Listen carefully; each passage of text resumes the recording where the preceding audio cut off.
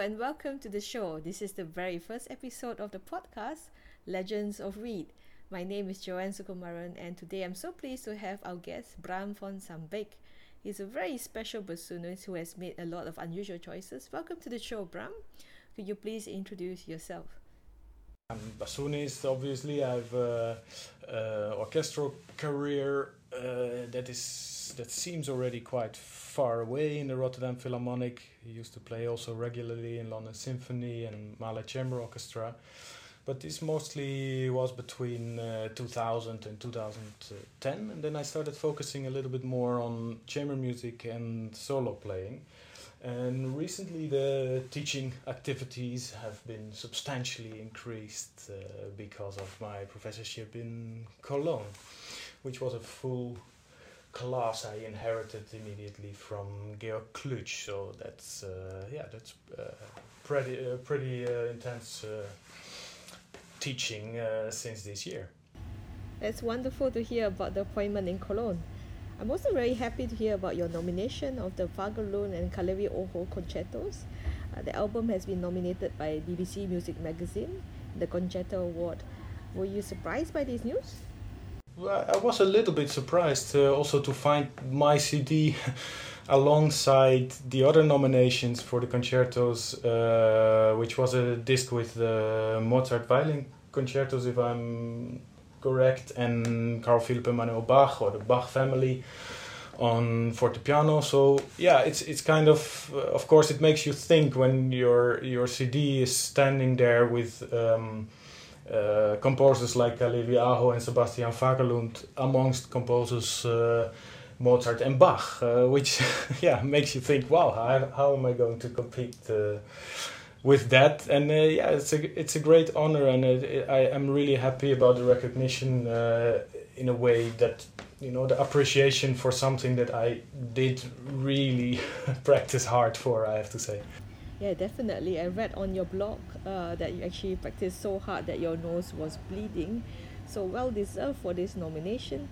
Could you explain how you paired these two composers on this album? That has a lot to do with my desire to play Kalevi-Aho's concerto already since a long time. It was initially written for Benson Bugani in 2005, if I'm correct, and I saw the score and I realized that this must be really fantastic to play. It's absolutely huge. It's epic. As an orchestra musician, I enjoyed always this greatness of the Mahler symphonies, for example, or Shostakovich, or the big symphonic works. And I thought that this work would be a fantastic kind of combination between this largeness, this really symphonic world, combined with a real concerto.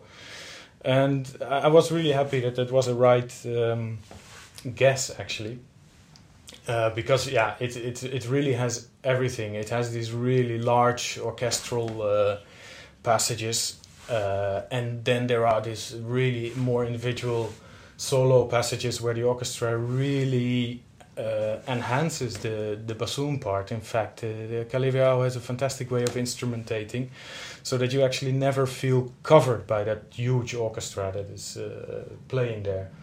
And then the combination with Fagerlund's work was also a natural one, also from the BIS label perspective, because the BIS is really a label that really brings forward a little bit more unusual stuff, and they support Kalevi-Aho and Sebastian Fagerlund really very well. So they try, in fact, to record most of their works. So yeah, this idea to commission Sebastian Fagerlund started, and I met him. I went on an epic bike ride to go meet him, and he listened to many things I did. He listened to the more adventurous blues kind of things, but he also listened to Jun Monologue.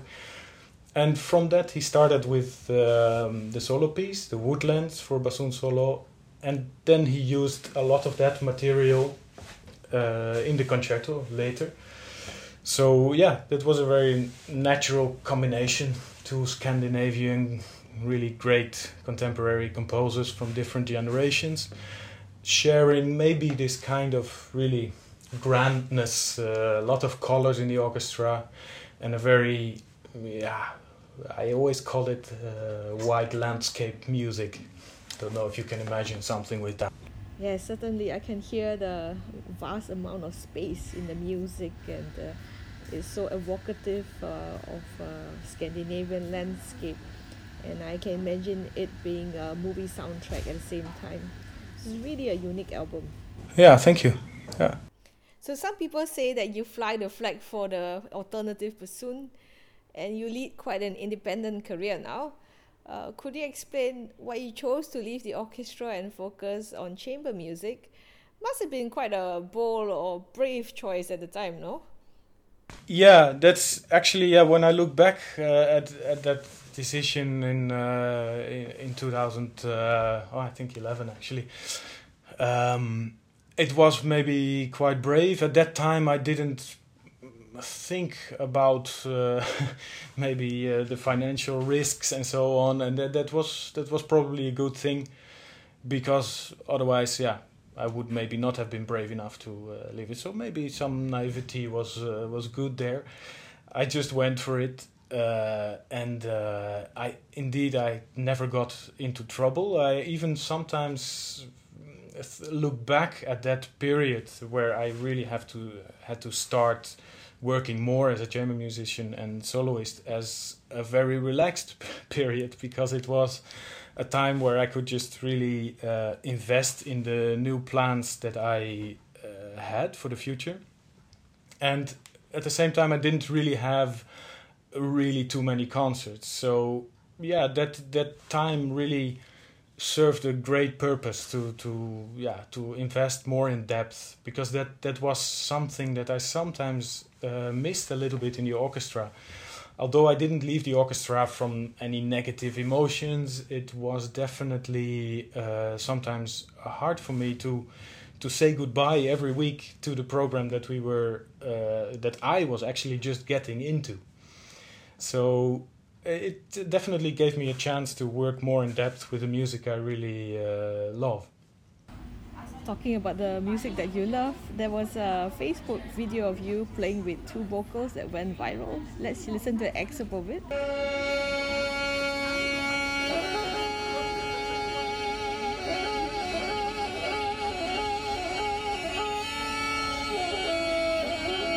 It seems your broad taste in music and experimentation has led to new techniques for the bassoon.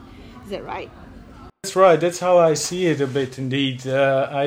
I'm very interested in any, let's say, folkloric roots of any music. Actually, I have, I guess, a quite broad musical taste.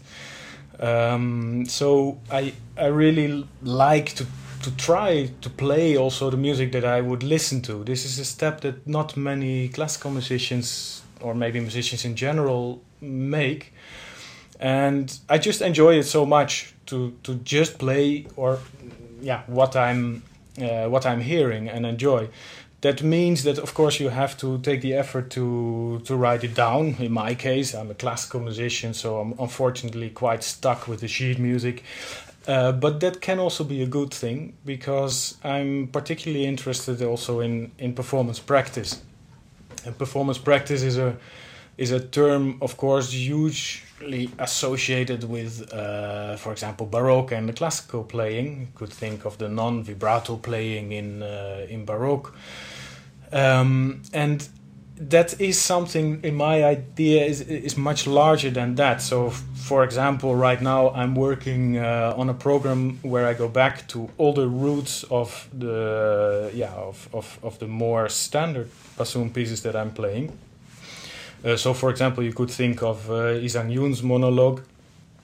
I'm connecting it to a little fragment that I found made on a Korean flute. That is the ancient court music, and yeah, I'm really positively surprised about the incredibly strong connections between that folkloric root and the Yoon monologue, and I would like to involve some of the performance practice of that folkloric side in the Yoon. I think there are enough indications, also from the composer himself, that he still thinks along those lines in terms of sound world, and I find it very interesting to broaden my technique in the sense that you make the vibrato the same way as that flute player does it.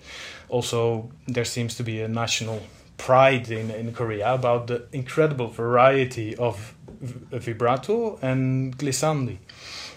So this is really something that fascinates me and that I enjoy, writing down all the nuances, and then try to find a way on the bassoon to achieve that as well, and that leads to interesting results, I find. Yeah, one of the things would be, maybe an example would be that we talk a lot about vibrato, of course, in the classical music world, and as bassoonists also.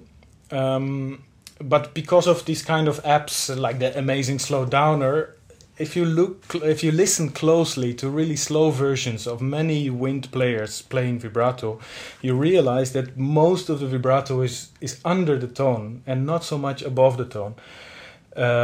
Even though this is sometimes being stated, like, here I vibrate above the tone. Well, actually, if you listen closely, it's still really largely under it.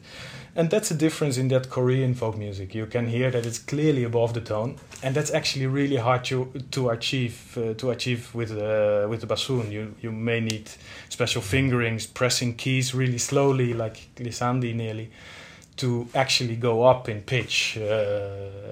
So that kind of things fascinate me, and I have the feeling I broaden my horizon when it comes to bassoon technique that way. Yeah, likewise. Since a year ago, I've been listening to a lot of Indian music, sitar music, and studying Konakol, which is the Carnatic rhythm from the south of India. And I find it so fascinating because it's so sophisticated. And I was also taking a lesson with a bansuri player from the Indian flute and learning how he ornaments the different grades of the scale. And I'm trying to find this similar language for the bassoon, and I find it so much fun, and I really enjoy it to look for these new techniques too myself. Yeah, absolutely. And it's fantastic to be busy with that kind of performance practices that are actually evolving for centuries or sometimes thousands of years. So there's something extremely sophisticated about it. So to learn all these techniques, to be able to apply it on the bassoon, I think you have to be interested in it as a bassoonist, but even for the people that are not necessarily interested to play such extreme styles, I think it really gives a healthy perspective to what actually your normal vibrato or glissando or pitch should be. Yeah, definitely, I agree. You having some distance and perspective usually helps us to grow as a musician and become more well-rounded.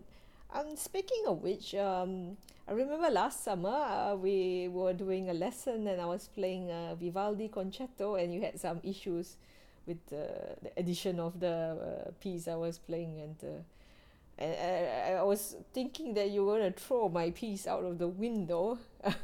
And fast forward, I found that you actually discovered an unknown bassoon concerto because you insisted for the original manuscripts from the Stockholm Library. Could you tell us this story? It's quite funny, right? Yeah, it was definitely by chance. Yeah, that's a funny story because I recorded the more well-known quintet by Edouard Dupuy for Brilliant Classics on my first CD, and yeah, I always like to study the autograph because I feel quite strong about not using too many ideas from editors from the 60s and 70s as we very often do. It's a reinterpretation, and I would like to go back to the source and figure that out all for myself, even if the editors sometimes make good suggestions. So yeah, definitely for a CD recording I insist on having the basic autograph material, so I called the Royal Library of Stockholm, thanks to Bodo Königsbeck Encyclopedia. It's easy to find such sources where they should be found. And then they actually sent me the wrong piece. So I opened the envelope and I find a completely different piece, which turned out to be a huge bassoon concerto by Edouard Dupuy as well. But it was a much larger scale work. So the quintet for bassoon and strings is a rather sweet and maybe relatively moderate work, whereas the concerto is exploring really also all the extremes in speed of playing and definitely in exploring the highest ranges. So he was very clearly fascinated by the extremes that actually the bassoonist, his friend Franz Broimeyer, showed off. Of course, Franz Broimeyer was a very famous bassoonist, or maybe one of the first kind of really traveling, touring the world bassoonist that could do all these really virtuosic things. So yeah, you really hear that in that concerto. So that's very interesting. So we made my own edition with definitely a lot of help from my friend. And now it's I had the chance to play it the Philharmonie South Netherlands, and recently with the Gran Canaria Symphony Orchestra.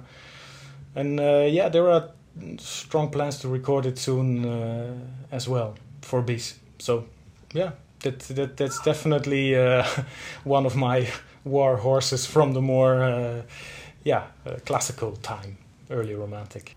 Yeah, let's have a little listen to the first movement of the Dupuy Concerto in C. Here's a live excerpt with the South Netherlands Philharmonic with Bram van Sambeek.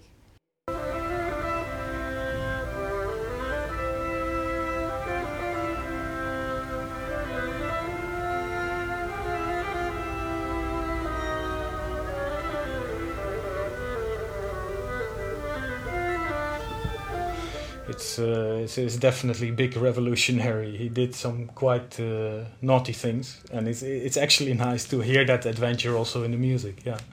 So I'm pretty sure there are other unknown bassoon treasures waiting for us. Definitely, yeah. I hope. I also hope I'm not the only one, and I know that I'm not the only one. But I also hope that many students are in that way motivated to realize, there is actually more than just the Mozart and Weber, and that will also be the reason why I put the Dupuy on the same disc in the future.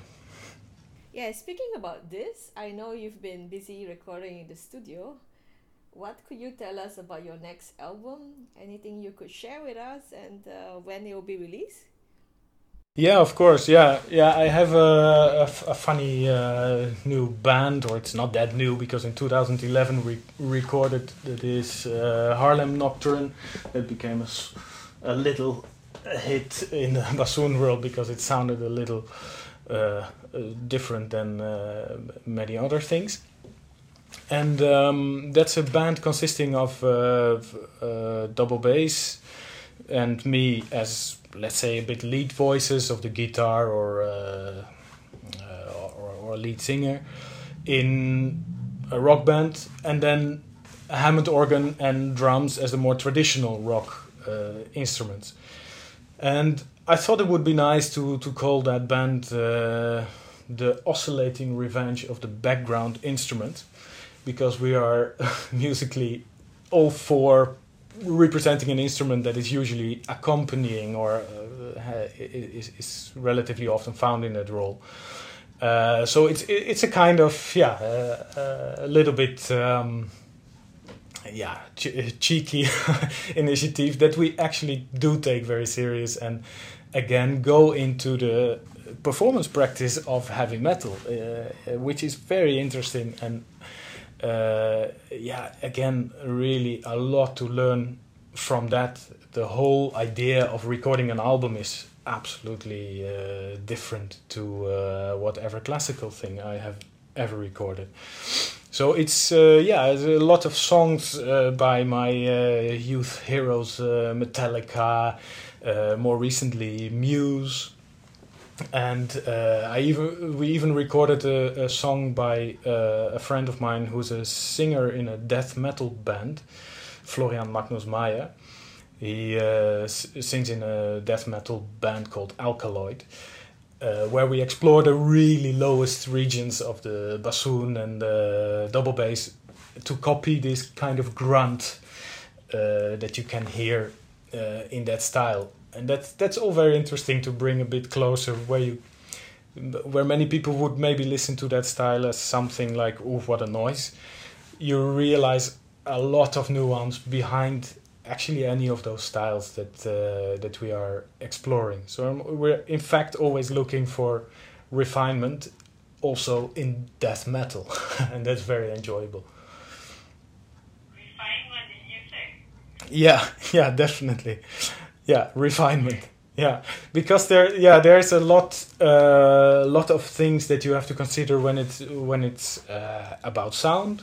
Also timing generally in the more heavy metal style songs that we recorded, you feel extremely confronted with the huge margin that we have gotten used to as classical musicians. In the classical repertoire, we are often quite spoiled, I would say, in timing. A little early, a little late can all be quite fine and serving musically expressive purposes, but in that style you don't get away with that. It just has to be really tight, and if you do something, you really have to know very well what you're doing, so the rubato feeling is very different. So timing wise you can learn a lot there, and I did. And those are techniques that you sometimes can also apply to maybe a quick movement of a Vivaldi bassoon concerto has much more benefit from actually playing it sometimes really, really straight in tempo than looking for really big timing variations. Of course, this is a very general remark, but maybe you can imagine something with some of those really outrageously quick and nearly rock music-like Vivaldi movements that we all know. That's fascinating. Having some distance and experimenting can lead to some big breakthroughs in one's playing. Yeah, that's how I look at it. Yeah, so my angle is very often looking from the extended technique. Trying something in the extreme will lead also to an insight in the basic technique that I definitely also not deserted, just to be clear. I didn't drift off completely. In that sense, I really see the strong connections between those extremes and the more moderate thing, the thing that we are used to. For me, the way is just always to look for the borders of my own comfort zone, to look for new challenges and new perspectives. Oh, definitely, really very interesting. But this is the part where we get to know Bram a bit better. Could you tell us a fun fact about yourself, something that most people don't know about? If you could have a superpower, what would it be? A superpower. I didn't discover that superpower yet. I hope to discover it soon. But yeah, I think the maybe the secret that will be known to the world soon is that I'm experimenting more and more with a multi-effect pedal, which I find quite a piece of magic, and is a kind of external superpower that I'm right now really enjoying a lot and finding a connection with that playful element that I was just describing. But yeah, that's there are fun facts about me. Maybe outside of the bassoon, I'm sometimes thinking I'm such a profession idiot that aside from that, there's there's of course also a whole life, but that limits itself to maybe feeling really a connection to sports. For me, the bassoon and different ways of just moving are also very connected. I always need to move also to maintain that focus. Yeah, I saw this video of you running on the beach somewhere. Do you have time for some hobbies? What do you enjoy doing outside of the bassoon? It's quite limited to listening to a lot of different styles of music and reading. I really enjoy reading a lot. And that also again can be anything, but I'm most fond of reading novels. Really something that has a nice storyline. But when I have to tell my own story during the concert, it can be also enjoyable for me to just keep checking all kinds of dry facts, more like an encyclopedia. Gives me the same pleasure to really read. I see. So now I'm curious. What is sitting on your bookshelf, or what was the last book you've read? Currently, my focus is not that great that I just read one book, because I'm reading many different books. One is about actually trees that describe it. It actually won a German prize because it describes really the way trees are actually much more alive and organic beings than we know. But I just started that book. I'm very curious where that goes, but it's fascinating how they are networking amongst each other, those trees. And I'm reading also a book on the different work routines of a lot of different artists. This is a Dutch edition that I'm reading, but I think there's an American edition of which I don't know the editor. But it's a very nice book to get some insight in how actually extreme very often the work routines of different famous artists and writers were. So those are actually not so much stories, but the latest really story for me to read was actually rereading Murakami 1Q84, because I think that's a really nice thriller-like novel. Very nice. I'm quite the bookworm myself. Are there some causes you feel strongly about? There was something about you saving the earth and not flying for 100 days. Yeah, that's true. Yeah, I tried hard. Unfortunately, then I have to take the plane again to America. But I managed to not fly for 14 months in a funny attempt to save the planet that way. I think that flying has just really a lot of impact. So it creates a tension between maintaining an international career and feeling a bit bad to what you're doing that way. I really enjoyed that also. Actually traveling by trains, I find way more satisfying than traveling by plane. So also when I will play the concert in New York with the German Music Society of Lincoln Center, after that I'll go by train to Indiana, which is quite a trip because it's, I think, if I'm not mistaken, it's about 24 hours before I reach there. But I'm immensely looking forward to that trip, in fact, because it's definitely a place where I can also work on all the emails I'm behind and all the other things that are not playing. Interesting. I have some surprise questions for you. I've invited some fans to submit questions for the podcast. Here's a question from a young bassoonist based in New York. His name is Ernesto Balarezzo. He says, "Hi Bram, what kind of cane do you prefer? What is or are your favorite shapers? Also, have you tried the Letzinger bassoons or the new Puchner?" Oh yeah, so basically my whole setup currently, yeah.